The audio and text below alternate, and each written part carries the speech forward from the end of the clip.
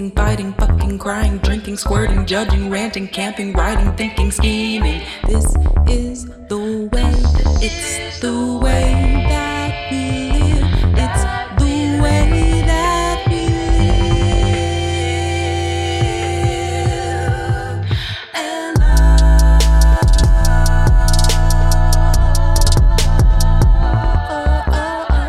Hi, I'm Drew. And I'm Annalisa. And I'm Reese. And this is To Ellen Back. Generation Q Edition. Edition. I love the addition of the addition. Nice. Yeah. Thank you so much. Wow. What a day. Here we are. Reese has had a morning. I've had a morning. I spilled my entire water bottle. I think I broke my closet door. Did you spill my puzzle God. pieces? I did. Oh, yeah. I did spill a puzzle everywhere. And like, if I'm doing a puzzle, you already know I'm not doing well. Oh no. But I do know this about you. But we're persevering. we're persevering, It's you know? fine. Because I think that's what's important is that you stick with it. Yes, so true. Yeah, I agree. I think it's a lesson that all of our friends in fictional Los Angeles will also have to learn. Totally. Yeah. This is going to be a interesting episode Big. for the people. This episode 202 is called Lean on Me. It is directed by show creator Marja Lewis Ryan, and it is written by Jonelle Lennon, who previously was a writer on Pretty Little Liars, a show that Oh, I wow. have not watched, but I'm pretty sure Reese has. I have viewed the program, most of the program. Yes, it's a zany little show. More pressing to me personally is she related to John Lennon? I didn't do that research, but Okay. I can do that research before our next episode and return, or if any readers want to let us know. It's spelled Jonell. It's not John. So it's not like you just had John and then added an L. Right. But it could be. I mean, this is how Hollywood works. There's a lot of people are nepotism, and that's just part of it, and it is what it is. But I don't want to spread lies about this writer who made a name for herself on Pretty Little Liars, and but Is her last name the same as John Lennon's, or as the dictator Lennon? wow, pretty bold too. I actually don't know who Lennon is. But it's on my mind because this morning I tried Lennon as a word in the New York Times spelling bee game, and it said it wasn't a word. It is spelled like John Lennon, not like the Russian leader. The Russian I'm leader. not trying to yeah. Lennon. So Lennon's like a good guy. I'd rather not take a strong stance on Lennon right now. We put Drew on the spot. But he's not Stalin. Right. Yeah. Stalin. That's one of the bad ones. Okay. We right? need to. Okay, I would say let's do do some a Russian Russian oligarch. history later. And Podcast. actually, what if we just started talking about this episode of The L Word? Yeah. Let's get Let's into do it. it. Great.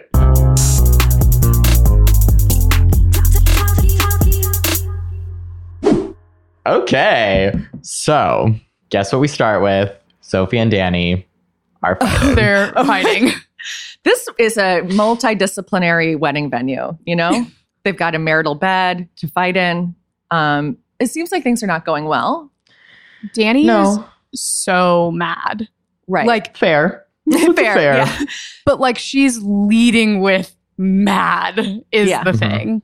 Mhm. I think I would probably punch a wall. Mm-hmm. I've never punched a wall before, but I feel like if at my wedding, I think my reaction to this would be to run. I don't Oh, think, yeah, I guess that's that's why right. it was so surprising to me. She is really 10 toes on the ground, ready Yeah. to fight with Sophie. And Yeah. I personally would be goodbye forever. And I would just sprint away. yeah, I would start a new life. I can't actually run, to be clear. Yeah. I mean, I used to punch walls a lot when I was in high school, but I sort of grew out of that phase. My walls in my childhood bedroom, a little bit of a mess. But I don't think that would be my reaction now. I think I also would probably not run away, but I definitely would be I'm going to want to take a minute because I don't actually want people to I wouldn't want people to see me have feelings. So I would be Right. cool. I don't care about you. Go fuck yourself. I'm going to go. And I'd grab my best friend. And then my best friend, Micah, would be yeah, I already knew this whole time. And yeah, then I would be okay, cool. So everyone is dead to me and I am going to move. I but would run away, change my name, start a new life, get a new face transplant, Yeah. just everything, redo it all. But she's like yelling. I mean, she's asking Sophie, I think, some important questions. Yeah, I think so. And then, there's just like chaos everywhere. Like, Yeah. Alice tells Shane that Oh, she looks like a little kitten on a highway. Oh my God. Okay. That was cute because it was true. Alice looked really good when Yeah, she she stood did. up to rescue Finley. I was like, Yeah. hello. Yeah. Alice was being very like Elder Dyke in this, which I appreciate. And then fucking, was it Bet or Shane who was like, that is the most selfish thing. It was Bet. I think that was the most selfish thing I've ever seen. Bet is on one in this episode, and we're going to get into that. But Yeah, Bet, I have some questions, but yeah. Bet saying this is the most selfish thing I've ever seen in my life is like that you've ever seen Sophie do? Maybe. yeah, But, like, probably. that you, Bet Porter, have Yeah. ever seen? I don't buy it. Like maybe, I don't know. What about when Shane just didn't fucking show up for her own wedding? Right. I mean, come on. What about when Yeah. Bet cheated on Tina 100 times? Oh yeah, we'll get there. We'll get to that. Well, Okay. we're going to get to that. Yeah. Okay. But so everything's chaos and it's so silly. I was obsessed with all of this. This made it Yeah. all worth, like the absurdity of the whole situation last episode that bothered me made it all worth it for this chaos. Danny tells Sophie that she never wants to see her again and that she's fucking disgusting. And, it's not that that's unfair, but I do wonder if Danny would feel the same if she had seen the "what are you doing, buddy? What are you doing" moment. Like, I think maybe she would have understood. Yeah, she would have been like, that was really sweet. Yeah, she maybe would have been like, okay, so like, yeah, this was wrong, but also like, I do get it. That it was really hot and sweet, and sometimes that's how life is. Anyways, Danny punches Finley in the fucking face. Yeah, so that that's was what funny. happens. That was pretty funny. I do think Finley should have seen that coming. Oh yeah, and she deserved it.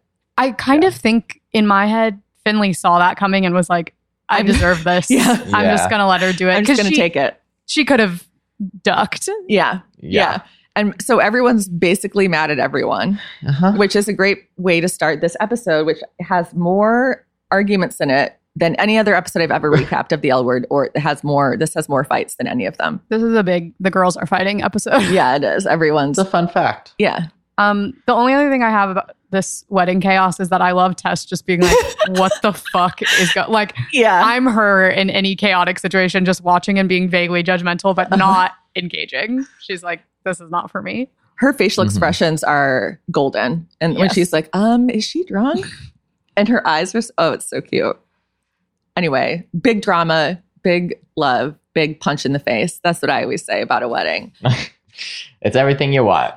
Okay, so then we move on to Sophie with her family. And, I think we realized that actually we could see Sophie's grandma in the last episode, but not clearly enough that I caught it. So this was my moment, at least, of being like, oh my God, thank God Sophie's grandma's okay. Me too. Yeah. Yeah. I was thrilled. Yeah. And I just love this family so much. right. They like all really care about each other and they're just trying their best. And like, I love the sort of parent grandma thing of being like, you didn't do that great, but what do you need from us? Like, it just Yeah. felt very like supportive, but not like indulging. No, yeah, absolutely. Like it was realistic advice. Like they weren't going to like sugarcoat it, but they were also like going to help Totally. out with whatever She's with really, whatever she needed. she's really Yeah. sad. Yeah, I mean, and also Danny was like, "Don't talk to me ever again." And Sophie's like, "She's not answering my phone calls." Yeah, babe. Yeah, she's not picking up the phone. She just said, "Never speak to me again," which obviously was dramatics in the moment, but like, That's something that I don't like about, I was going to say fictional characters, but it's actually very realistic for fictional characters because I don't like it in real people either. And it's like if someone says, if you have wronged someone, it is not their responsibility to comfort you or to act, to be on their terms. You need to say, I'm so sorry. I want to talk to you. I want to work this out. Call me when you're ready to do so. I'm going to check back in. Either leave it at that would be my preference. But if you need to like provide I'll check back in a week or whatever it is, like fine. But like the insistent, like, I need to talk to you. We need to talk about this when you are the one who did something wrong. It bothers me so much. yeah, it's really selfish. Yeah. But also we find out that Sophie, because her mom's like, "Do you love Finley?" And she doesn't answer that. She just says, "I love Danny." Yeah. And Maribel is definitely the one who's harshest on her because she's like, Just like Dad. What? which is, I think one of the, like, depending on what your relationship is with various family members, I think that is maybe the meanest thing you can say to a sibling. Yeah. If that is like the dynamic is like something like along those lines. So that it's not maybe unfair, but it is pretty harsh. It was a really low blow. Yeah. But I think it's interesting, this like scenario, because we know that Sophie does have feelings for Finley. But I feel like, and I know I'm projecting because I actually had like an incredibly similar experience, oddly.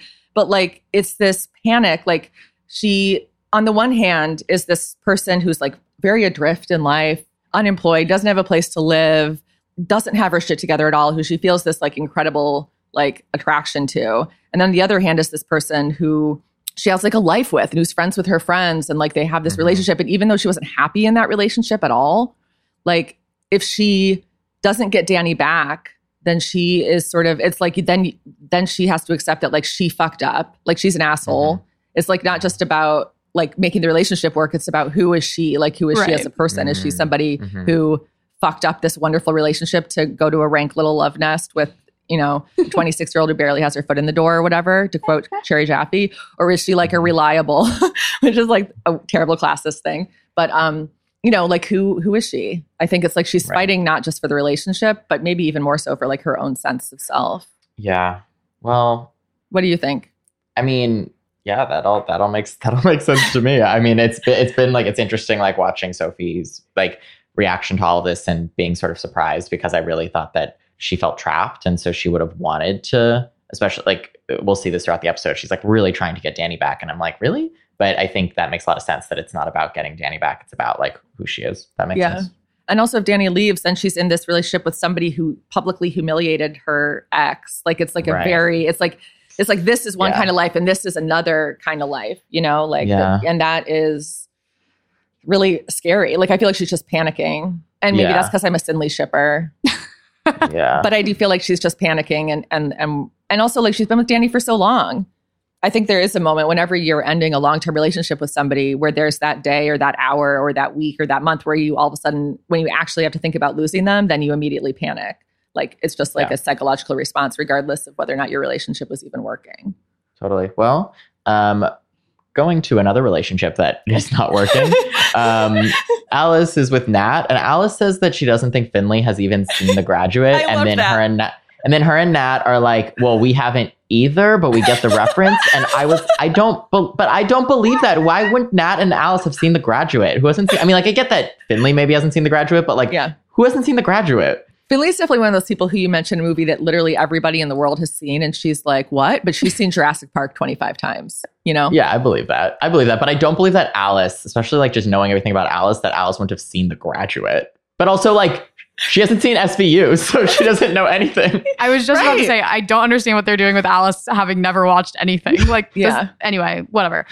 That's not important. This is a problem for Drew, because you like, people's media speaks a lot about who they are as a person. And so you're continually frustrated when you're like, this is not actually an accurate depiction of the type of media that she would have been involved in. Yeah, I want to know everyone's sun sign, and I want to know everyone's favorite movie. And that would really tell me a lot.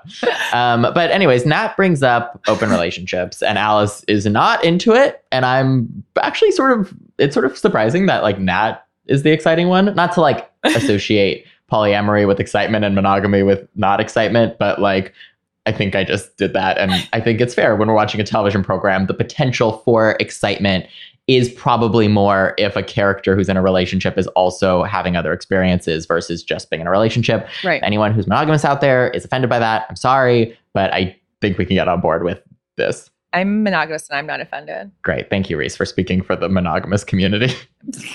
But Alice literally says that bad people are poly. Monogamy is not for everyone.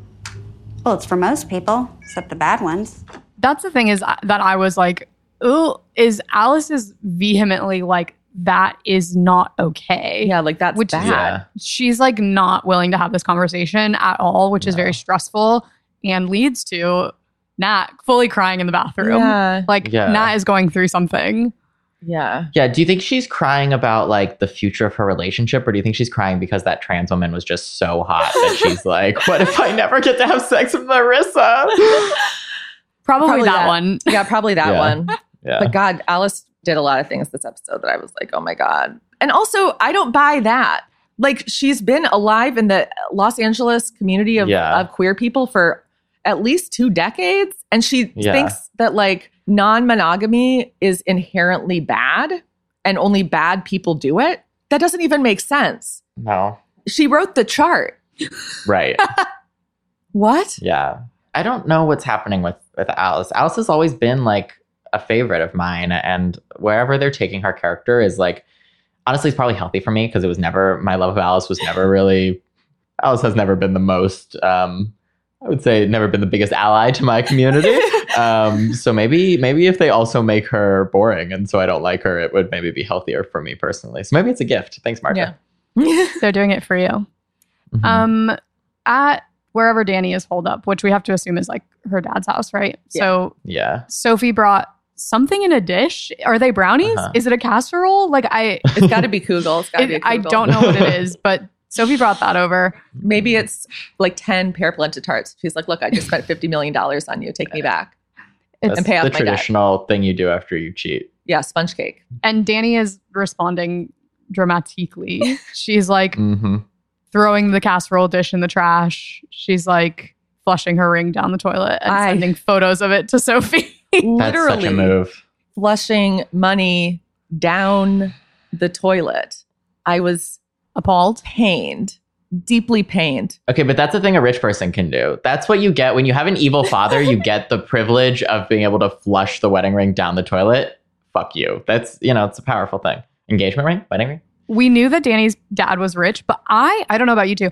I didn't know that he was like, has a man in a suit who opens the door at his home, rich. Right. He lives in like a manor. That was like a Victorian shocking. manor. Like, Yeah. what? That was shocking to me. Yeah. I also expected he would be living in sort of like a slick modernist type of Mhm. LA Hollywood Hills home. And this was like a 50s movie star used to live in this, Mhm. this ensemble. Yeah. I don't know anyone who is that level of rich. How rich do you have to be that level of rich? Pretty rich. Pretty, yeah. I mean, all we know about his business is that some of it involved opioids. Right. And it is my understanding that they made a great deal of money, that industry. Right. So maybe it's a Sackler mansion that they let him live in. But also, I mean, obviously, Danny, if I were Danny, I would probably be doing, I don't know what I'd be doing. I guess being really upset. I would have blocked Sophie, that's for sure. That is Yeah. the thing. I would instantly just not be getting Sophie's calls anymore. Yeah. Like, Yeah. if that's the choice I'm making, then we have the technology for that. You don't have to hear from her, actually.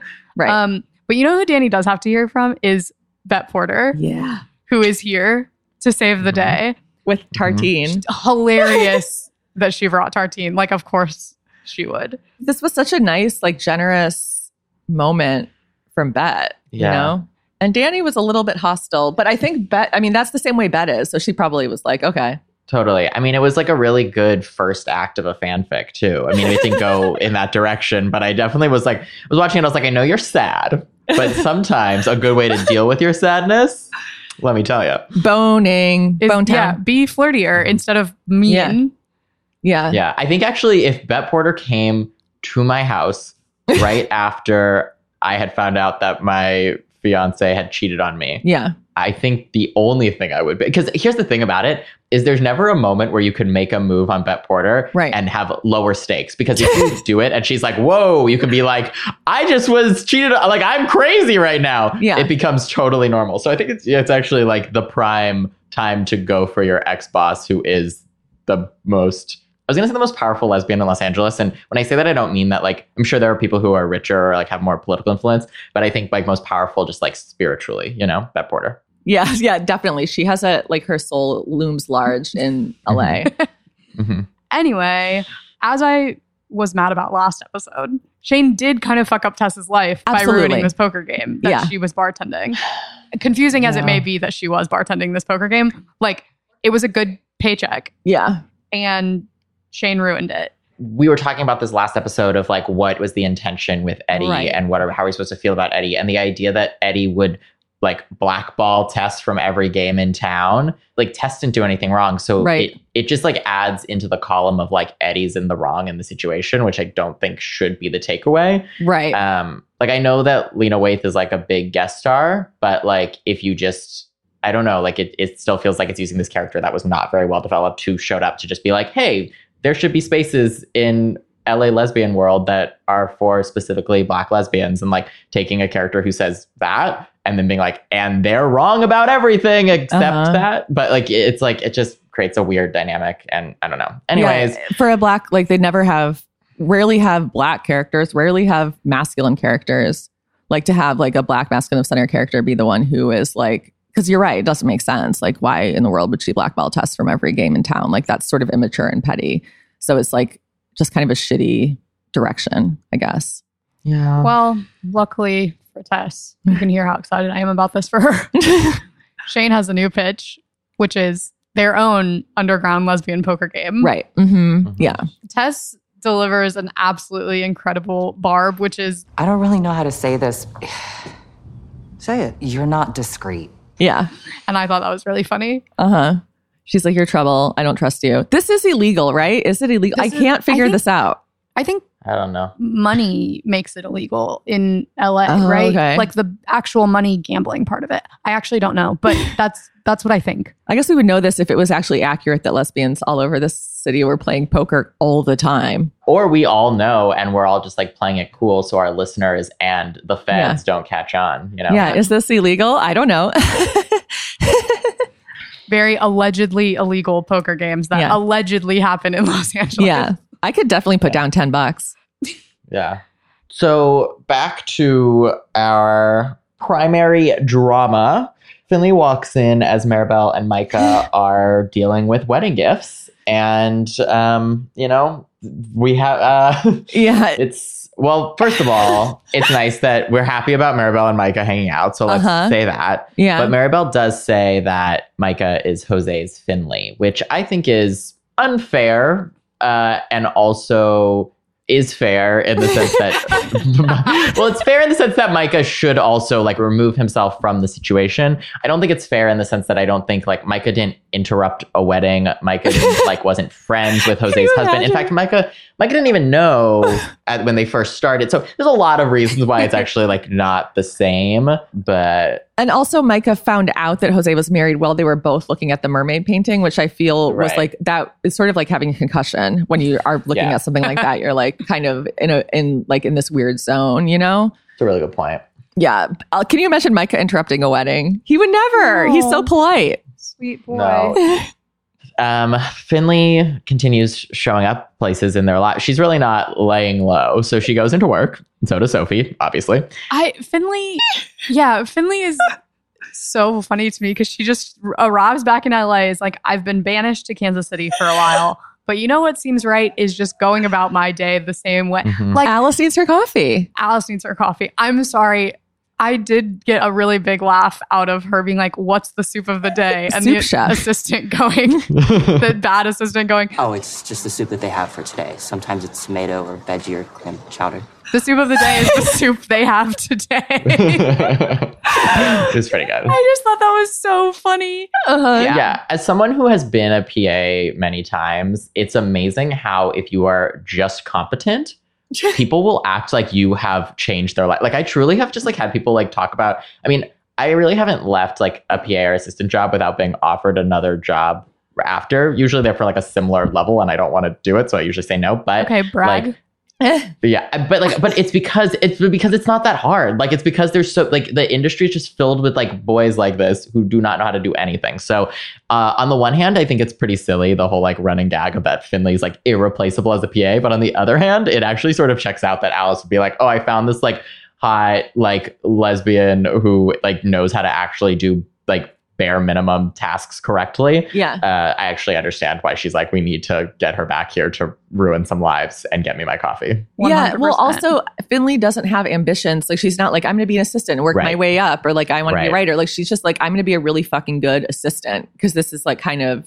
doesn't really have any ambition beyond that at this point, you know? Right. And, you know, someone who doesn't have ambition, again, suddenly is Sophie, who, when Alice is comforting her, she's like, I want that producer position. And she's like, I need it. And you know what? Honestly, like, I don't think she should like get it because she's sad, but she was going to get it anyways. And she turned it down. And so I think I'm happy that Alice is like being like, yeah, you can have it. And Sophie's like, we can totally work together. It'll be fine. We'll be totally profesh. And I'm sure that will go super well. To be continued. I'm just amazed they're not actively crying. If I were Sophie or Finley, I would be crying. Because everyone, I mean, there's 3 people right now are like pretty much at the worst point. Like it's some sort of emotional rock bottom. Yeah, I mean, I really don't cry a lot. In fact, I have like a whole like eye condition that I recently discovered that prevents me from crying a lot. So it's not just that I'm a Capricorn. Oh my God, I'm so jealous. Is it contagious? No, no, it's not. It's a thing. Anyways, but I don't cry a lot. But when I was going through a regular breakup, I like constantly had to like go into the office bathroom because I was like working in an office at the time and like cry. So that they're like holding their, I mean, maybe they are crying and we're just not saying it because how much time can we really spend watching like Sophie cry in the bathroom? I would have liked to watch that. Yeah, I would have. A little bit of it. I would have been like, this is so authentic. I would have raved about it. You know? Yeah. But so across town, Micah is deciding not to be Jose's Finley. That really stuck. Because when the person who you're about to be dating and have been friends with for a while calls you out on your toxic, I'm just making this canon, not this wishful thinking canon. You decide that you are gonna have some self-respect and also, I guess, respect the institution of marriage. And so, Also, Jose is psycho in this scene. Yeah. Yes. And then he's like, his husband comes out and he's like, this is my friend, Micah. It's like, it's all bad. Yeah. I will say, it is one of the bolder things for Micah to do to like show up, like as the like, what's a male mistress called? Like, to show up.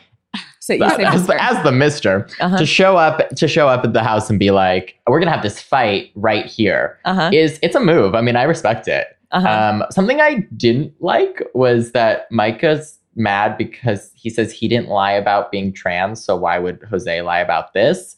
And it was a very, very weird false equivalency there. I didn't even catch that. Yeah, he's like, I was honest with you about who I am. Like, why weren't you honest with me about who you are? And it's like, I just am sort of confused by that because like they were fully dating for long periods of time. And so not that trans people throughout history haven't kept their transness secret through long relationships, but it would have been pretty challenging to keep it. Like, I just am sort of like, the period of disclosure, it just like showed a lack of understanding about disclosure and about like, one, it's weird because like Micah, considering the sexual acts that they were doing, like Micah would have had to disclose or it would have been disclosed for him. And 2, like, it's not the same being trans and and being married when you are lying about being married. Like you actually don't have an obligation to tell someone you're trans. Like if Micah wanted to be like, I only do these sexual acts and do sexual acts that wouldn't force him to disclose, like he could have done, like that's not immoral. You don't, like trans people aren't obligated to disclose their transness. So whereas I would say that maybe if you're married in a monogamous relationship, like before starting another relationship, you should maybe let that person in on it. I think those are just morally different. So I did not enjoy that, but I did enjoy Micah stirring shit up. Drew, you're 100% right. Speaking of writing that needs editing, Tom, the editor, arrives.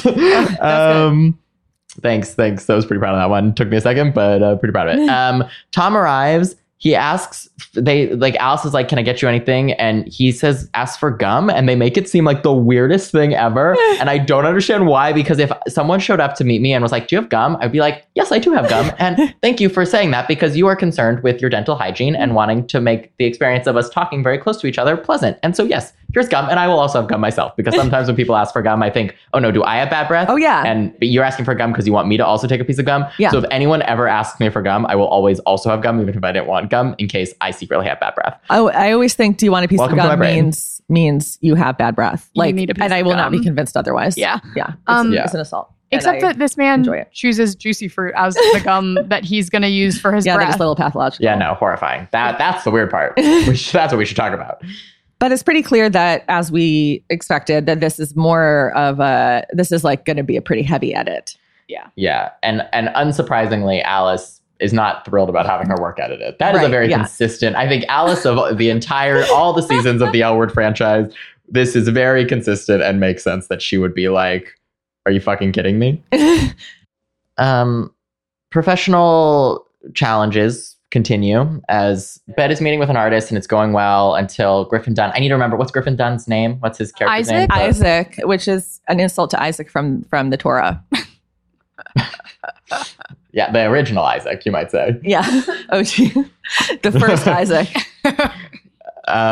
And he really manages to screw things up, doesn't he? Yeah, it's like this Black artist who wants to work with Bet and is like excited that Bet, somewhat excited like Bet knows his work and really respects it. But he's like, I don't know if I want to work with this guy. He's trying to sound smart about what he's talking about, but he isn't. And just don't talk. Yeah. He is not needed in this meeting. It's not hard. Just don't. Yeah, this is the thing is he could have just swung by and been like, hi, it's so nice to meet you. We're so excited about this. But like he seems incapable of doing something like that. Like, he can't just be like, okay, great. Bet's running things. Yeah. I'm sure this will become a problem. Yeah, absolutely. Yeah. But it's embarrassing for Bet. Yeah. And it's also like, then you're like, oh, you're like one of those people, like one of those like white cis men who just cannot like take yourself out of a conversation that doesn't need to involve you. Well, and like Bet is clearly like embarrassed, not just at like how he's acting, but also at like her like role in this meeting now. Like she's kind of uncomfortable about having brought this person in to meet with her because she works for this guy. Like it's bad. Speaking of awkward workplace politics. Nice. Nailed it. That was great. Yeah. Finley's like eating spoiled yogurt. Okay. Does that mean there were 12 full-size yogurt? Like they couldn't be individual ones because those all have tops that you rip off and you can't put back on. She was like, I was testing them to make sure they're not expired. They were probably still sealed, but like for example, I bought yogurt 2 months ago. Mm-hmm. I haven't eaten it yet. It might not be good, but like in the office fridge trial, you open up and it's like Stephanie, Courtney, all over these little Sharpie, all over these little yogurts that haven't even been opened, know? And she's like, are these old? She's like, she's freegan. Yeah, I definitely missed. I did not include any of the yogurt in my notes. That was something I missed. I did have that Sophie and Finley finally talk to each other. Yeah. That is the more important thing that happens in the scene. Yeah, you're right. I just got really tripped up by the yogurt logistics. And Sophie teases Finley a little bit.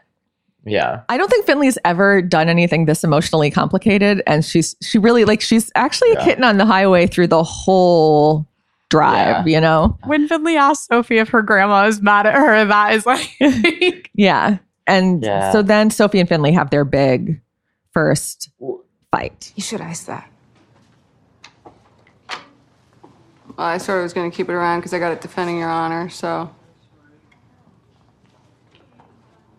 Don't do that. Do what? Don't make jokes. It's not funny. Okay, well, what do you want me to do here? I want you to feel bad. I want you to feel just as bad as I do right Hold on, you don't think I feel bad? Oh, no, yeah, I know that you do. You feel bad for yourself.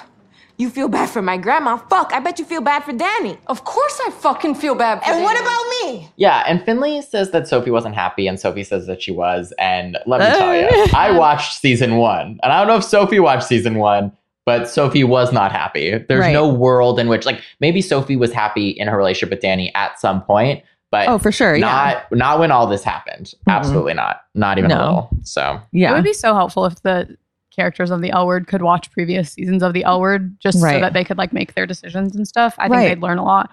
Yeah, I mean, I just can reread like my old essays sometimes and get some perspective. I actually have a really great example of this from the L Word, which is when Mark and Gomi hang up cameras all over Shay to Jenny's house. Then Jenny finds out some stuff about Shane and Carmen by watching everyone's favorite short film, Shane Carmen Love Confession.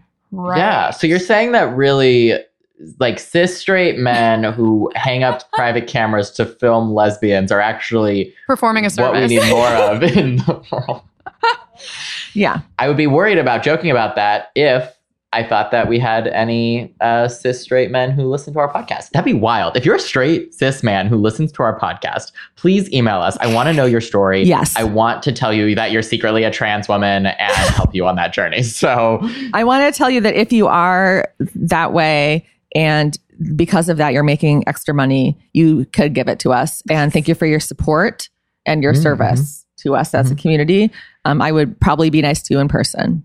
I would definitely be nice to you in person. Anyways, Alice calls them out on this. Because this fight gets like pretty heated, explosive. I don't really understand like Sophie makes a really big point of being like, Finley hurt, like you hurt me. Yeah. And I think that's not exactly what happened. Mm-mm. And Sophie really, this is to Reese's She point hurt earlier. Danny. Yeah, Sophie was the one who did this. And like, if there is something that was done wrong, like Sophie hurt Danny, and that's the wrong that has been done. Mm-hmm. Yeah. But Sophie really seems to want everybody to be sad that she is adrift now, which is sort of to your thing earlier. Like, she's going through something about what it means for her. And that's not really the focus. I think what's happening is that the writers are like, Rosanny Zayas is incredibly attractive and incredibly talented. So what we're going to do is we're going to try to make Sophie unlikable and also wrong. And we're going to see if she can pull it off, that people are still going to be rooting for her. And you know what? I'm still rooting for her. I'm still rooting for her.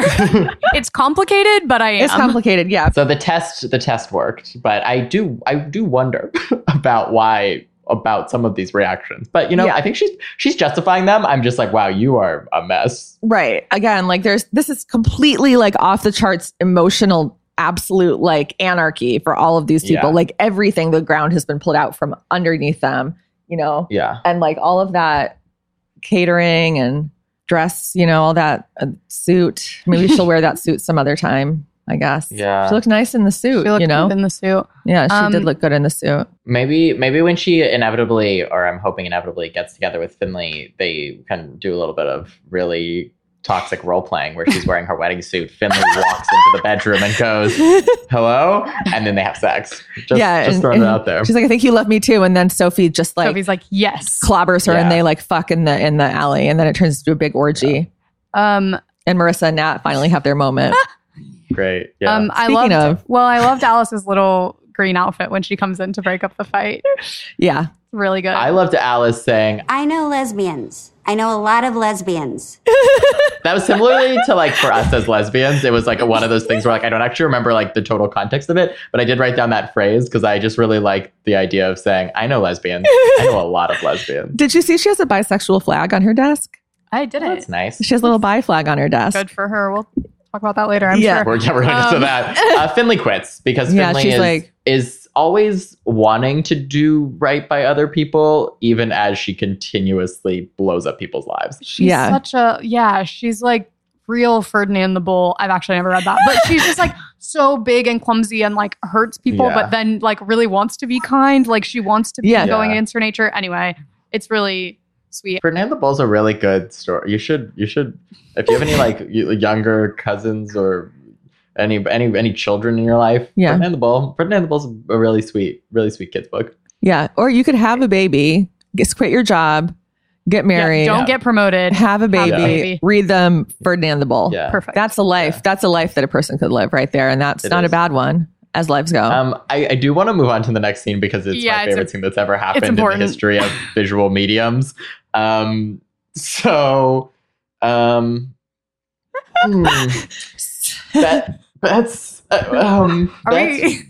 Brett's ranting to Gigi about her job, and Gigi's like, because she's like, he's using me, and Gigi's like, we'll use him back. Yeah. I thought it was really nice that we had a scene where like Bet has a partner who she can talk to about like racial microaggressions, because we have not seen that at all. Yeah. That's true. Like she's always kind of been not really with someone she can talk to about any of that. That's a really good point. And Gigi like does kind of instantly get the dynamics at play instead of Yeah. This was like the best sex scene ever. Tell us more. Okay, I can just read my notes because I actually realized that they're pretty. So basically, I just have in all caps Gigi licking Bet's boobs. Then new note, all caps, Gigi saying wait. New note, all caps, top off. New note, top off. Bet biting her tongue. I say in all caps OGM, but I think I meant to write OMG. You were just all mixed up inside? Yeah. New note. Yeah. I literally screamed in this hotel room, which is true. I was in the hotel in Ohio and nothing like that has ever happened in that hotel before. I fully screamed. Yeah, I'm pretty sure that there's been some screaming in that hotel. Even I can actually say for certain. Anyway, so what are you going to do in Ohio? You're bored. I actually think there's probably more chaotic sex that happens in that hotel than anywhere else because like else are you going to do in Cincinnati except like eat chili Go to Reds and game. have chaotic sex, but like probably not in that order. So anyways, then my last note was just answer me, which was in quotes because it's what Gigi says, and then another OMG, but this time I actually got the lettering correct. It was just like, I like often talk about how like I feel like I do feel like I'm a top, but I'm a top who wants to be with other tops, and I've had people be like, oh, that sounds like a lot of like wrestling, or it just like sounds like a lot of, and I'm like, yeah, absolutely. It was, and this was exactly when watching this, I was like, yes, this. Do you not see the appeal of this? And they literally do wrestle. They like kind of like grapple with. It's extremely great. hot. I had a great time watching. I feel in my head, like when I think of two tops having sex, I think of that scene in season 5 where they were like running through potential hookups for les girls, and they had like Bet and Helena just kind of wrestling each other in their big like 2008 pants, you know? And that's to me, but this is like, it's actually happening. And I also really appreciated that they like really took time with just some very erotic kisses, you know? Yes. That like, that can be a whole genre that is actually, you know, like usually they just rush in to the fucking. Yeah. These two people are really good at kissing each other, by the way. Yeah, it's nice. Great kissing, which I think Bet realized on their date because she like, they do the first kiss and then she kind of pulls back and like looks at Gigi like, what the fuck? And then kisses her again. So I think she also knows. Yeah. Yeah. They're good at kissing. Yeah. Mm-hmm. This was good, and I'm happy that it happened. And it really, like, any doubts that I've had about the L Word, about the L Word Generation Q, I just want to, you know, say that it was all made okay by this. In this moment, everything. That meme of Lindsay Lohan being like, I never said that. Paris is my friend is true right now. Exactly. I never said that. I never said that. Gen Q is my friend. Great. Well, speaking of people who've had sex with Gigi. Great transition. I really love it. This one is going to be less fun though, sadly. Yeah, this actually is Alice gets home, Nat's asleep, her favorite hobby, sleeping. Sleeping with a laptop. Okay, as someone who is very sleepy, I stand with Nat. People sleep. I don't know. Whatever. My notes literally say Alice, people sleep. I was so mad on Nat's behalf. Anyway, that's not the point. Well, actually, it kind of is the point. It is the point. Alice tries to open Nat's phone with Nat's face, which first of all isn't going to work because that's not how Face ID. You need your eyes to be open. Second of all, that is. I just want to say, such a deal breaker to me. Like if you try to get into someone, if you try to get into my phone, if you try to get into my computer, I mean, I have nothing to hide. But if you do that, like that's the end of whatever relationship we had. It's like it's such a violation, and just such a sign that you don't trust someone, and a sign that you're not willing to trust someone or make an effort to trust someone. It's no good. Not good, Alice. It's also just that Alice knows that something is going on with Nat, which great. But her reaction is to snoop instead of to just do the math in her, or even just do the math in your head and realize like, my girlfriend's brought up thruples and open relationships like 5 times in the last 2 days. Right. And then she goes and cries in the bathroom. Yeah. Like, I don't think it's that hard. And what does she think she's going to find on Nat's phone? Like, it just... Yeah, that's the other thing. Like, Nat did attempt to open a conversation with her. Nat's a therapist. Nat fucking loves to communicate. Like, Alice was the one who was like, no, there's no need to communicate if you're not a bad person. Like, Alice, I'm pretty sure if you asked Nat what was up, she would literally just tell you. Right. Like, what are you going to find on her fucking phone? I mean, Alice did, like, you know, was like, are you okay? And Nat was like, I am, when she clearly wasn't. But also, I do think that if Alice had taken a second to be like, Nat, I know you're not okay. Like, please talk to me. Nat would have. I think it's very clear when someone is more concerned about the relationship and what the status of the relationship is going to mean for that person as an individual, as opposed to being concerned about your partner because your partner is having a hard time and you're worried about them. Like, I think it's like when you don't have the capacity to like go beyond yourself and be like, actually, this might not even be about me. Like, my partner is going through something and I want to provide support to her. And that's where Alice's mind should be. It shouldn't be like, what's Nat up to? How is it going to affect me? Like, sometimes your partner is just going through something and like, you need to talk about it and they need to talk about it. And it's just like, I don't know. It's a big bummer. It's a common trope these days, but only for like thrillers and like and like crime shows, you know, where someone's like trying to get some like intel. Yeah. Yeah. I mean, look, I think it's realistic. I think people constantly look at their partner's phones without permission. I mean, I think it happens all the time. I think it's bad though. Don't do that. Stop doing that. People out there, talk to your partners, or if you don't trust your partner, you shouldn't be with that person. Yeah. Speaking of original cast members giving questionable advice. I don't think Alice was giving advice, but I do appreciate the effort of that transition. Thank you so much. All right. Yeah. Alice was giving. Yeah. Speaking of, which is what people said to me in early 2017. So Finley is getting a pep talk from Shane and Tess, and it's cute and makes no sense. It's cute and absolutely chaotic and illegible. Which I'm into. Yeah, and Finley thinks that like she and Sophie would actually work as a couple, and I really liked this moment because I do relate to that feeling sometimes where like you're in the middle of a bunch of chaos and you're like, I just see a world where if there wasn't the chaos, this would work. And it's such a delusional thought because it's like, no, but the chaos is so ingrained in it. And like you actually, but there is that feeling in your stomach where you're like, no, but if I had just met this person in a different world, like we had just met each other, like, and we both could like get over our shit. Like we just like, it could, and it ignores how important timing is to relationships. It ignores that you actually can't snap your fingers and be like a better adjusted person, a version of yourself. And same with the person who you're into. Like I believe that Sophie and Finley could be together in a healthy way, but it's like, you're living in a fictional world of your relationship. That's so far from the world where you have showed up to Sophie's wedding in front of everyone you guys know. Anyway. But that said, another thing about this scene, though, is that Finley she doesn't like explain. She explains a little bit of what was going through her mind when she did this. Like, most importantly, that she didn't know the wedding. Like, she wasn't planning on interrupting the wedding. Right. She's obviously an idiot and did not. I mean, she's, I can say that because Sophie always tells her she's stupid. She's obviously not, maybe she hasn't been to a lot of lesbian weddings. She did not know that the timing would be her walking into a wedding. She thought that she would ruin it beforehand, which honestly is a kinder, it's if she's gonna, you know, like that's different. It's still not okay, but it's still a different. And also, I mean, I don't know. Sophie should have already told Danny about this to begin with, right? So it's like, is that this on Finley? But also when Alice called and said that Sophie missed her, that Finley was like, oh, okay, I'll go save her. She obviously wants me back, but can't say anything because she's trapped with Danny. Like, it makes a little bit more sense, like what was going through Finley's mind at the time. And then the joke about her hat was really cute. I didn't think I was walking into the actual real wedding in a hat. Walked in a fucking hat. I know, we were there. When she walked in the door, though, she could have been like, oh, this is happening. Oh no, I'm gonna sit down.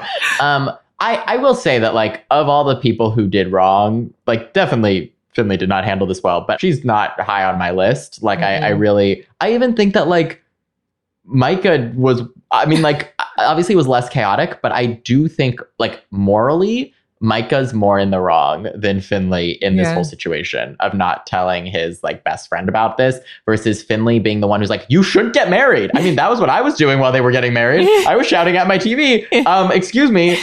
Finley's in love with you and I think you're in love with her too. Like I was also, that was where, you know, so Finley was just saying what everybody should have been saying a good 2 months earlier is the time frame I think I'm going to exist in. Mm-hmm. And Shane laughs and says that the whole thing is Alice's fault and that killed me. I really love that. Oh, and also we find out that Finley got sober over the summer, which has, well, I don't know why I'm thinking this is like she took a summer vacation. Well, because Alice's show was on hiatus, so I have assumed it was the summer.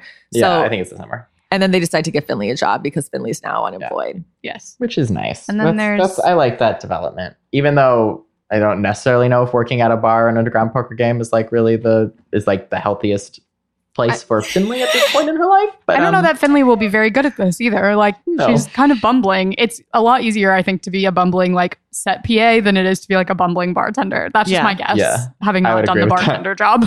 And then speaking of Finley.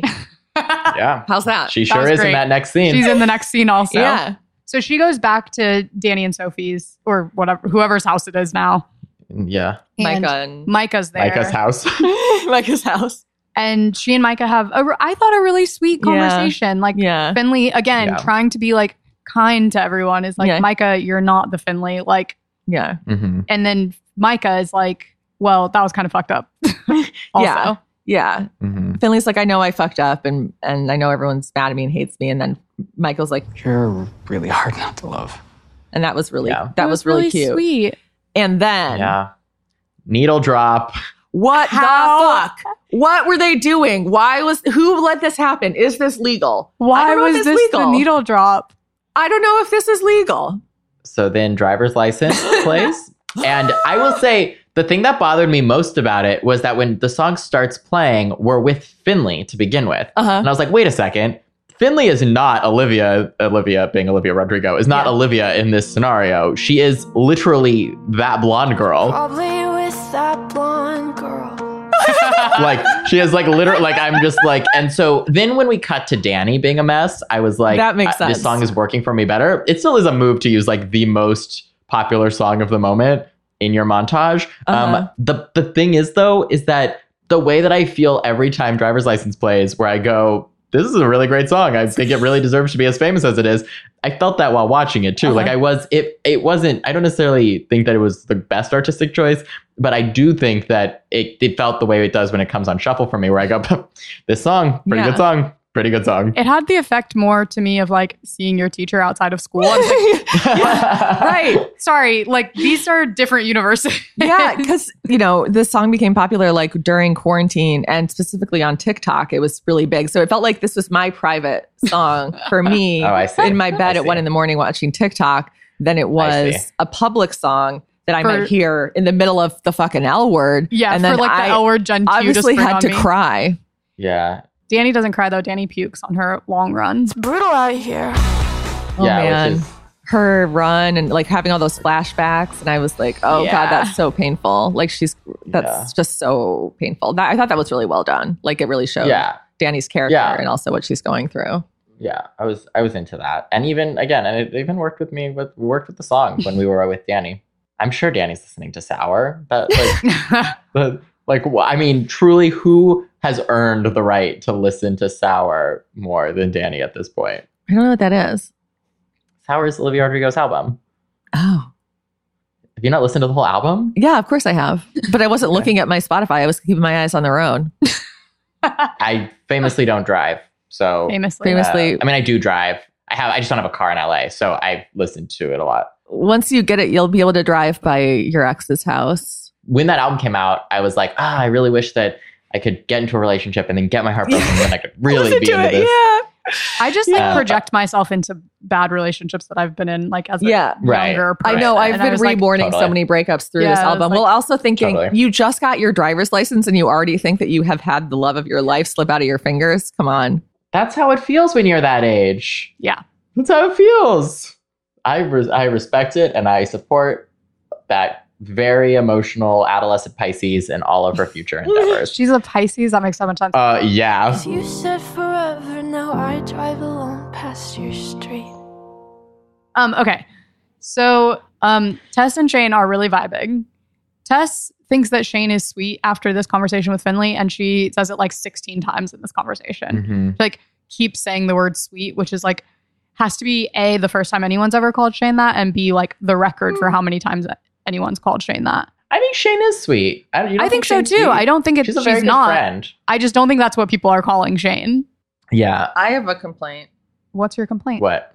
In this scene, Tess opens up emotionally to Shane about her mother having MS. And then she says Shane needs to open up to her. And Shane uses that opportunity to share a very uninteresting fact. In fact, one that as a like as somebody who's running this bar with her should probably know anyway. It's not, there's nothing emotional about it, about her needing the money or something from this. Number two, I actually don't believe her. I actually don't believe that Kiara would get half of her everything when Kiara is a very successful performer on her own. I also don't believe that means Shane now has no hope but an underground poker game. That was where I got stuck. I was like, it was just stupid. You think that the money-making opportunity here is to run an underground poker game? Right. Famously, you can lose a lot of money in really high-stakes poker games. I think that sometimes I've learned rich people think that they're broke when they just have slightly less money and they like to be dramatic about it. Mm-hmm. So that didn't actually bother me that much. And also because Shane can be emotionally closed off, this did feel like like it all checked out for me, even if it was annoying. Like I understand your complaint, but I would be like, that's more of a complaint I have with Shane McCutcheon and not a complaint I have with like the writing of Shane. You know what I mean? I wanted her to be like, I never had a hamster, but I did have a pet fish, you know, and then be like, and also I burned down wax. Yeah. That's still not canon to me. Like, I can't get on board with that. I think that's just so wild. Tess says that Shane is like a sweet feral cat. There's so many cats. I'm allergic to this episode. Finley is a kitten on the highway, and Shane is a sweet feral cat. So, I mean, look, I always thought that Shane and Finley had like a little bit of like, there's some symmetry there. So, you know, that worked. That works for me. Speaking of people who are sweet, Micah is telling Danny that she could forgive Sophie. Like, that is an option. He says that she has all the power and that she can forgive if she wants to forgive, which I really don't want her to because they were not working. But I think this is good friend advice. Like, no, it's great. It's great friend advice. It's really good. She's also mean to him. She is so mean to him. I mean, I think she's just, like I said, she's leading with anger. Like, she is mad at everyone. I would be sad. I would be in my bed and speaking to no one. Like, I wouldn't let you would anyone come effectively not hear from me for weeks. But she's like, I want to yell at everyone. Right. I still am very much like mad at Micah for, because I just think that sometimes people who are nice are conflict averse, and then you feel like they're not harming you, but actually this is just, I don't know. Maybe it's bringing up specific things for me, but I'm like, I do think Micah really fucked this one up. Right. Yeah. Like, it's obviously not his fault the way it's Sophie's fault, but like, I get Danny having some anger, but this was really nice. This was nice advice, and I'm glad that they're like reconciling. And like, you know, I don't think that Danny needs to like hold a grudge, but I understand her like initially being angry at Micah. Yeah, I don't think it's out of line. I think I would also be like, yeah. The only other thing I want to say about Micah is that I love that everyone cares about Sophie's family and their dishware so much. He's like, that belongs to Sophie's grandma. Don't be mean. Yeah. Mind the pottery, which I thought was very sweet. Yeah. That is sweet.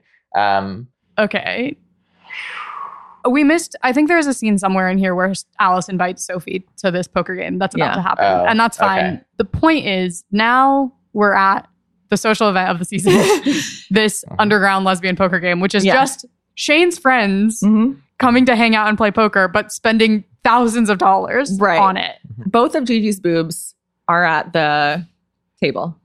Great point. Great shirt. Great. I can't, whatever. I'm in love with her. I think I'm in love with her. It's like actually difficult for me to watch scenes that she's in. But Bet, Gigi, and Alice are all sitting at one table. Sophie is at the table. Finley is bartending. Yeah. Like, this is just a recipe for delight in the worst way possible. This is like chaos. Akin, this is chaos. Akin to the campfire episode that we talked about last time. Like, it's just like everyone in one room, all looking at each other, and we all have to talk. Right. Okay, so Bet's being a little bit judgy about Sophie, and I was mad, but not as mad as I will be. But first, we get Maribel and Micah being cute. Yes. Yeah. Oh my God. It's almost like they're falling madly in love and they're going to bone and they're going to be together. And it's going to be so cute. And I'm going to be so excited for everyone, especially me and also them, these fictional characters who I have an investment in for some reason. They have such a fun little banter. I love it. Yeah. Because she like teases, like she makes him laugh. Like she teases him in a way that I think is really cute. And I just like her character so much. Yeah, I think she's great. I mean, the reason why I'm invested in it is because they're two characters that were underwritten in the first season. Yeah. And it would be nice if them having a relationship together would mean that they could both have richer storylines that could let the actors do what they can do. Mm-hmm. Yes, agreed. I think it makes total sense that you're excited about it, even beyond your prediction being right, which is always a very satisfying thing to happen. I love fucking being right, you know? Yeah. Going back to the poker game, I have to file a complaint now. Because and we know that I love Bet. I'm a Bet defender. Absolutely. But the problem is that Bet has done one thing in her entire life that I have never forgiven her for, which is saying something, because she's actually done quite a few things in her life. But the one thing she's done in her life that I have not forgiven her for is cheating on Jody with Tina. Right. And I'm aware that when the original series was on and I was like 3 years old or however old I was, that I was 75. Yeah. When Reese was 75 and I was 3. Yeah. I know that there were a lot of Bettina shippers who were like, just did not care how many bodies were left behind as we were getting them back together, which is just a wild stance to have. But again, I'm not judging. If you're a Bettina shipper and you like this podcast, that's fine. We love and respect you. This is a safe space, but I love you. I don't necessarily respect you. Drew's on a little tear right now. But obviously it's fine. I'm a Bet Alice shipper. I'm insane. But I was so mad about that happening. And so the fact that Bet is being a bitch to Sophie, right, and like being like, how could anyone ever do anything like this? And then on top of that, when Shane's like, excuse me, you've done things wrong. Yeah. She's like, I cheated on Tina 17 years ago.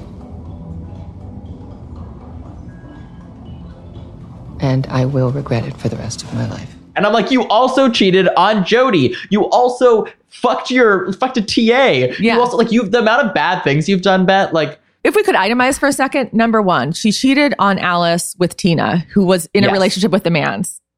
2, she cheated on Tina with the carpenter.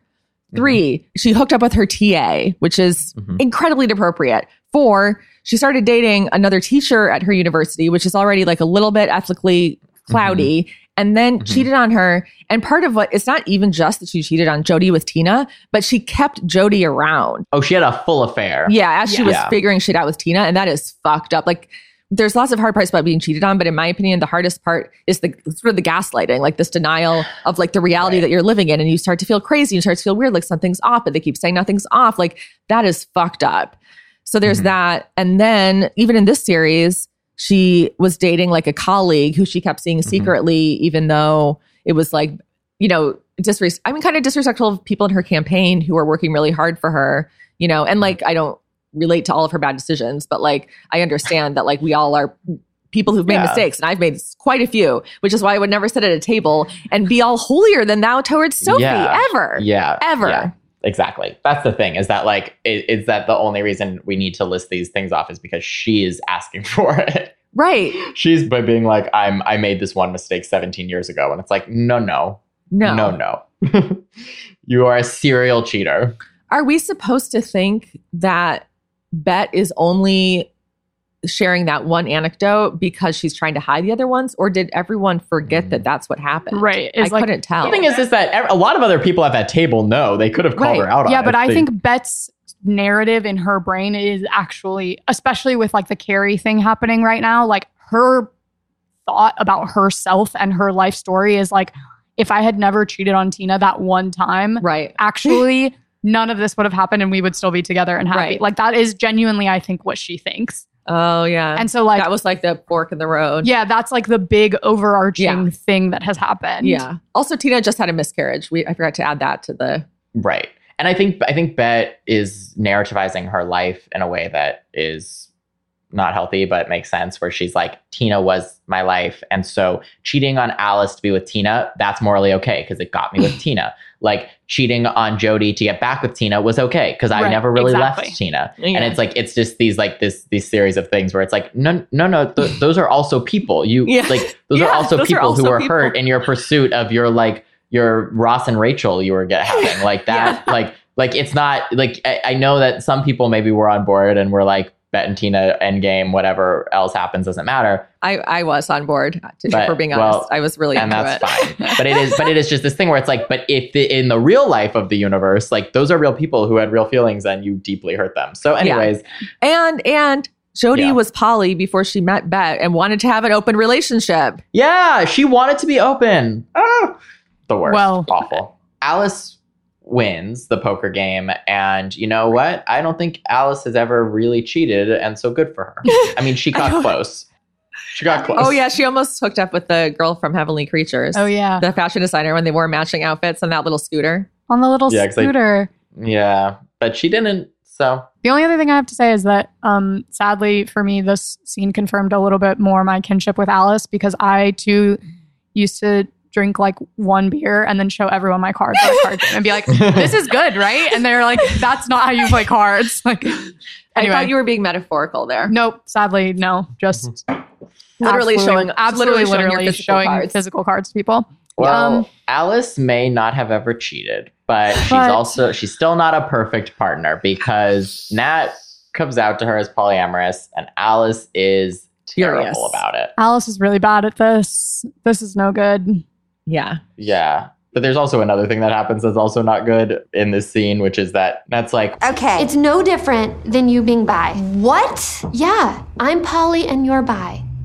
That is not the same. It's actually exactly the same. It's parts of our identities that need to be explored. Which there's a way that could have been said, Exactly. but it was certainly not said the way that it should have been said. I don't know if we're supposed to think it was said in the way it should have been said, but there's just so many reasons why that is not a fair equivalency, because like someone's bisexuality does not actually impact their monogamous relationship if they're in a monogamous relationship. Whereas if someone is polyamorous and wants to pursue that, as opposed to like, oh yes, I'm generally poly, but I'm in a monogamous relationship because I want to make that compromise. Like if someone is like, I'm poly and I want to explore that, that actually does impact the other person in a monogamous partnership. So there's a line of thinking of like, I have this side of myself. Why are you being judgmental? You know how people in the queer community can be judgmental to people who have experiences that are outside of the norm. Like there's that way of saying it, but that's not what she said. Or that it's something like that it's like intrinsic to just her, like it's part of who she is and she can't like change it. Like she can't like talk herself out of being poly any more than Alice could like talk herself out of being bi. Like it just is who she is, which I think is different than what they say, which is right. So not the best, especially considering the show has not the best history with talking about bisexuality. I didn't love that this was how it was phrased, and it was just, oh boy, you know. But you remember when Bet and Gigi had that sex scene earlier? That was really good. That was like a real good sex scene. Great point.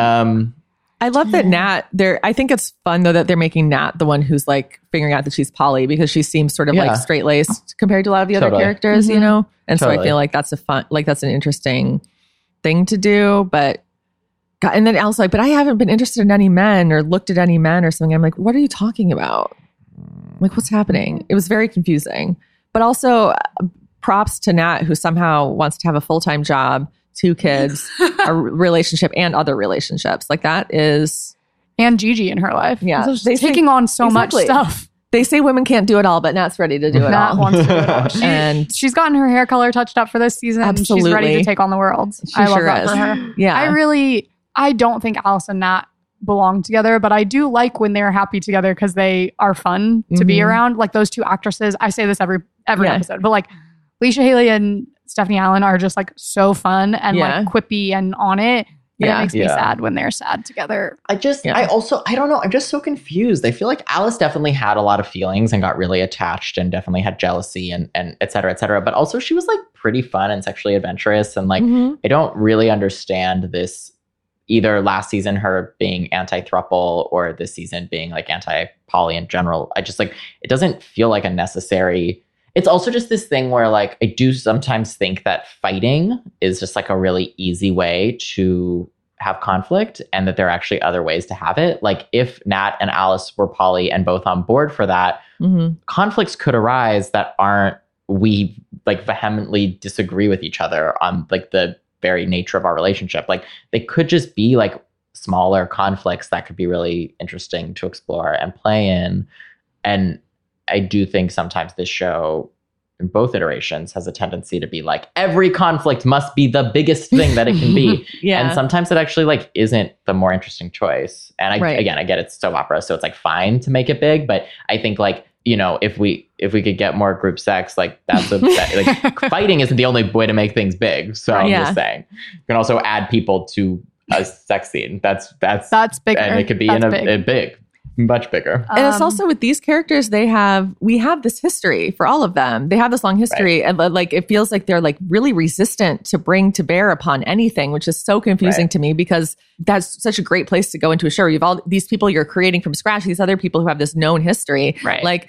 Bet did cheat on Alice. Like Alice did lose Dana to Lara, and then Dana died. Like Alice was with Tasha, who then kind of fell for Jamie a little bit. Like Alice has this history that could explain why, like, where even if like in her mind, you know, Alice exploring my portals season, you know, like that kind of like sexually adventurous like person is just can't do non-monogamy because they just have too much baggage from other relationships, you know, especially, I'm sure especially Dana. Like we didn't see that because it was between seasons, but like, that would have been so hard, because I'm sure there was a period of time where she was like, okay, I'm just going to trust her to hang out with Lara, and that's totally fine. And then was like, I guess it's really not. But she doesn't mention any of that.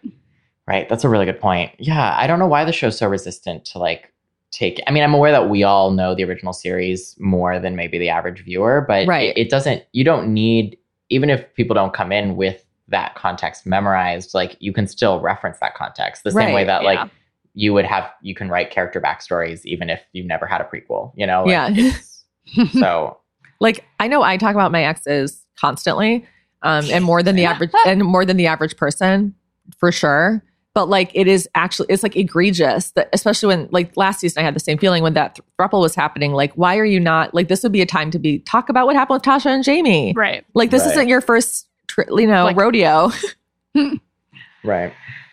Well, the fights continue as Danny goes to see Sophie, and it's like, oh, is she going to take Micah's advice and forgive? And let me tell you, that's not what's happening. And Absolutely Sophie begs not. her to forgive her, and Danny's like, nope. And Danny's right, because it's not that you can't come back from cheating or breaking of trust or anything, but the level that this got to, she can't get back. I mean, like, there's just no world where she could get back together with Sophie and it could be healthy at all.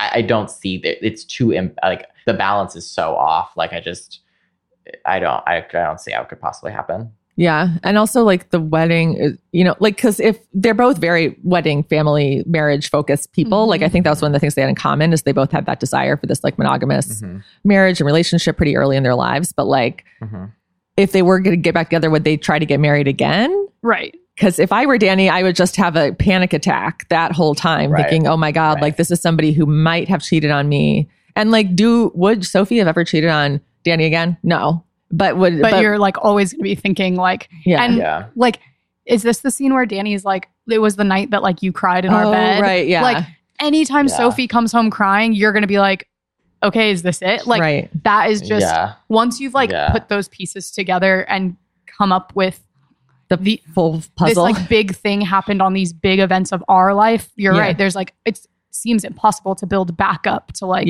okay, we're going to happily get married. Like we can never go to Hawaii again, first of all. That whole state's off the map. That whole state is just ruined for Danny now. Like there's just so many things that just like won't. Yeah. Anyway. I mean, the harsh truth is that Danny is going to be haunted by this in all of her future relations, like all of her future relationships, like separate. It's not even a matter of like, oh, if she got back with Sophie, would she be haunted by this? It's like, of course she would be, because the next time she's with anybody, those scars live on. Like any like that level of hurt, that level of betrayal, like you don't just like bounce back from that. And so you can't dwell. So I don't know. I mean, I think the thing about making Sophie really in the wrong is that I was so team Sophie in the first season, and now I'm like warming up to Danny in a way that's fun because I want to like all of our friends.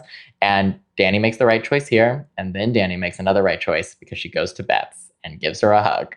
And I don't know what happens after that. Probably nothing, but it's still nice. It's still a good choice. But it's not nothing. That was so nice. I was really excited, happy that she did that. And like Sophie gets to cry with her family too. Like I just thought there was some good, like, this was really shitty and sad. And they both have like something to lean on, which is nice. And also it's nice that she got to lean on Bet. You know what I mean? Because like it is kind of like a power move when you go over to like the city's top lesbian and like she will embrace you. Yeah, like the city's queen lesbian. And like you're probably still kind of attracted to her. And like you know, not even if nothing happens, at least you're like, I'm in Bet Porter's arms. And that in and of itself is a win regardless of context. And Bet Porter's like in a robe too. Yeah, it's she's like in a robe. Yeah. I don't know. Kind of probably an expensive robe.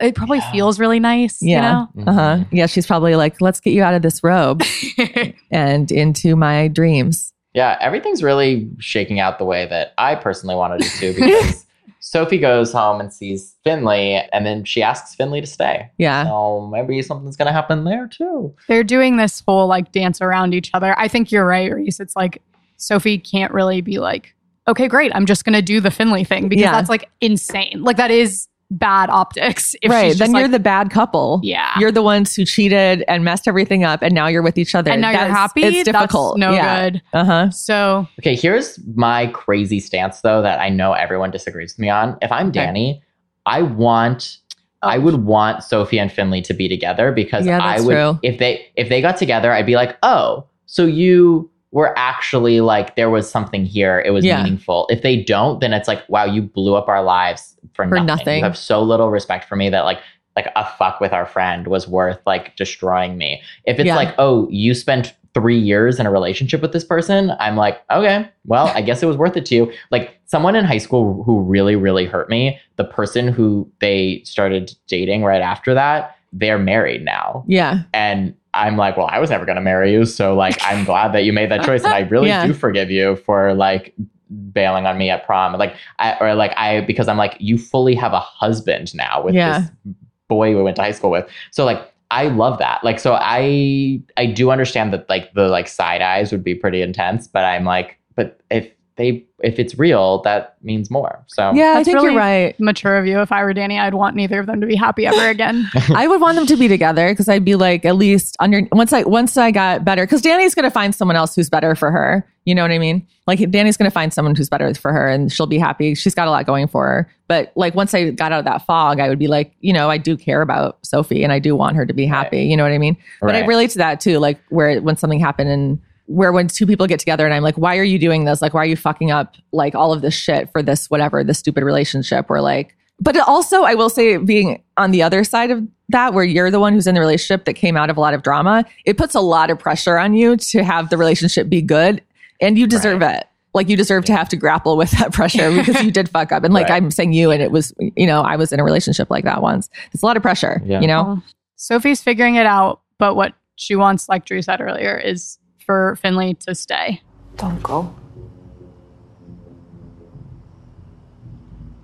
Don't go. I want you to stay. Good night. Right. Which is the big Yeah. And that's the episode.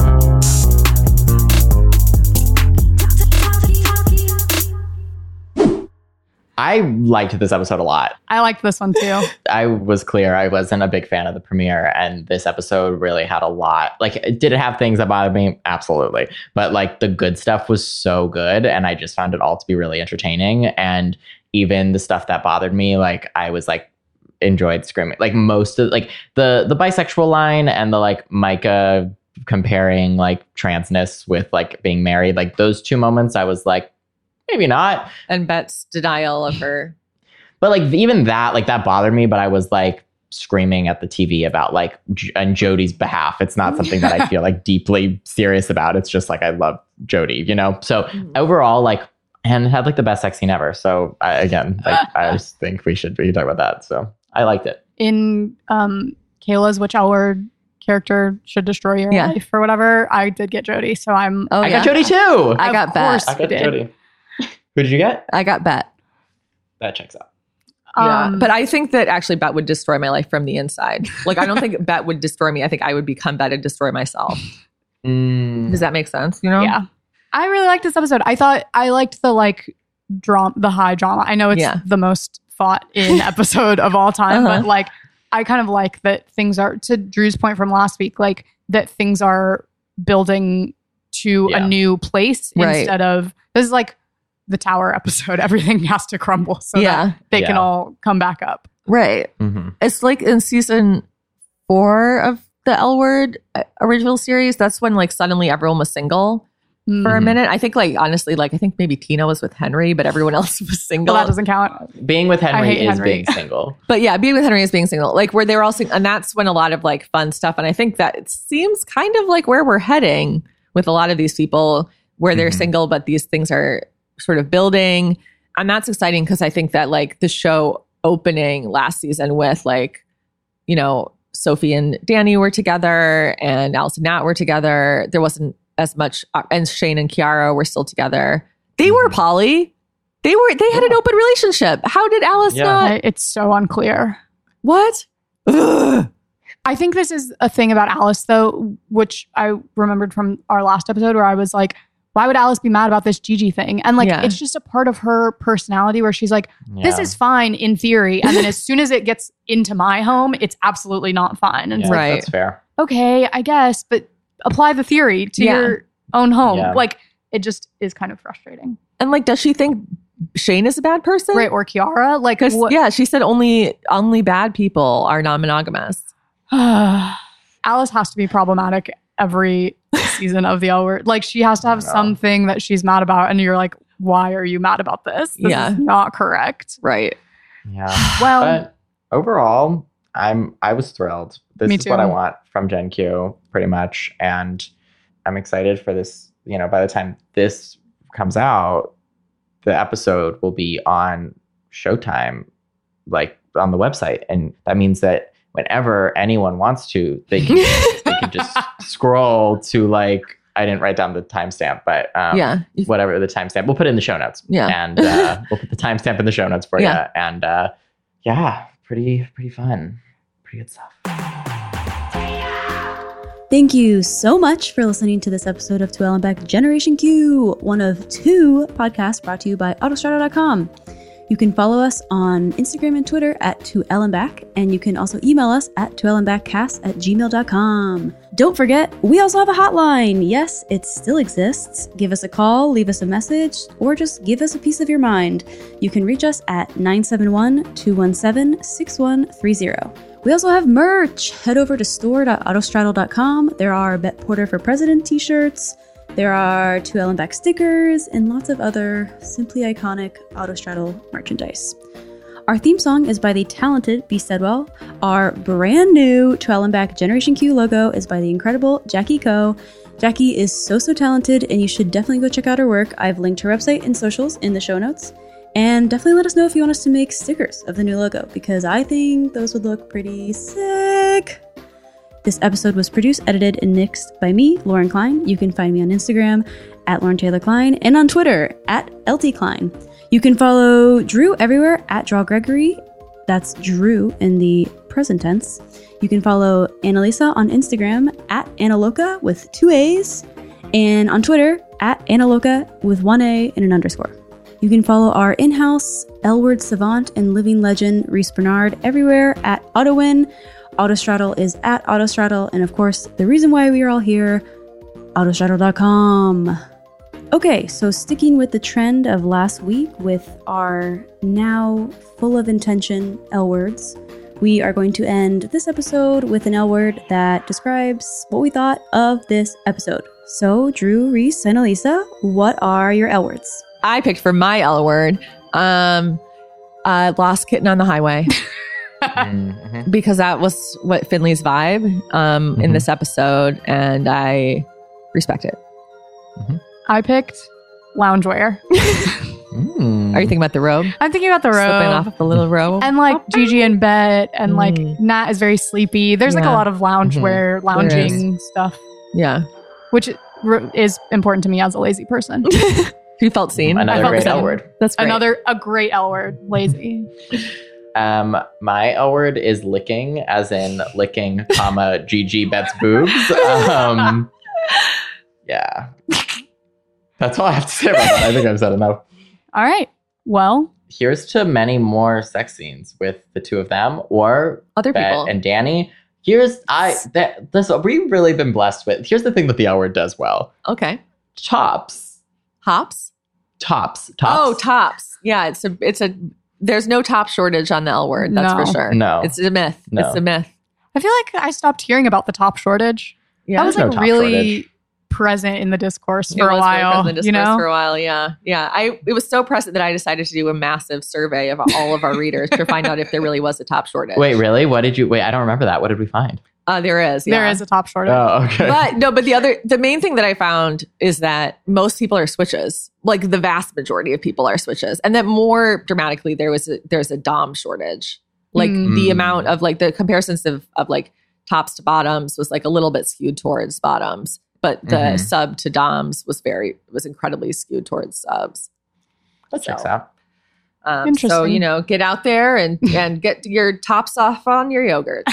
And this is the kind of science you can expect from us at To Ellen Back. It sure is. We love science. We love science. Cast.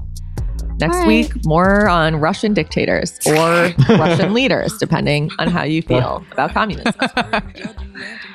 Bye. Bye. Drew loves communism.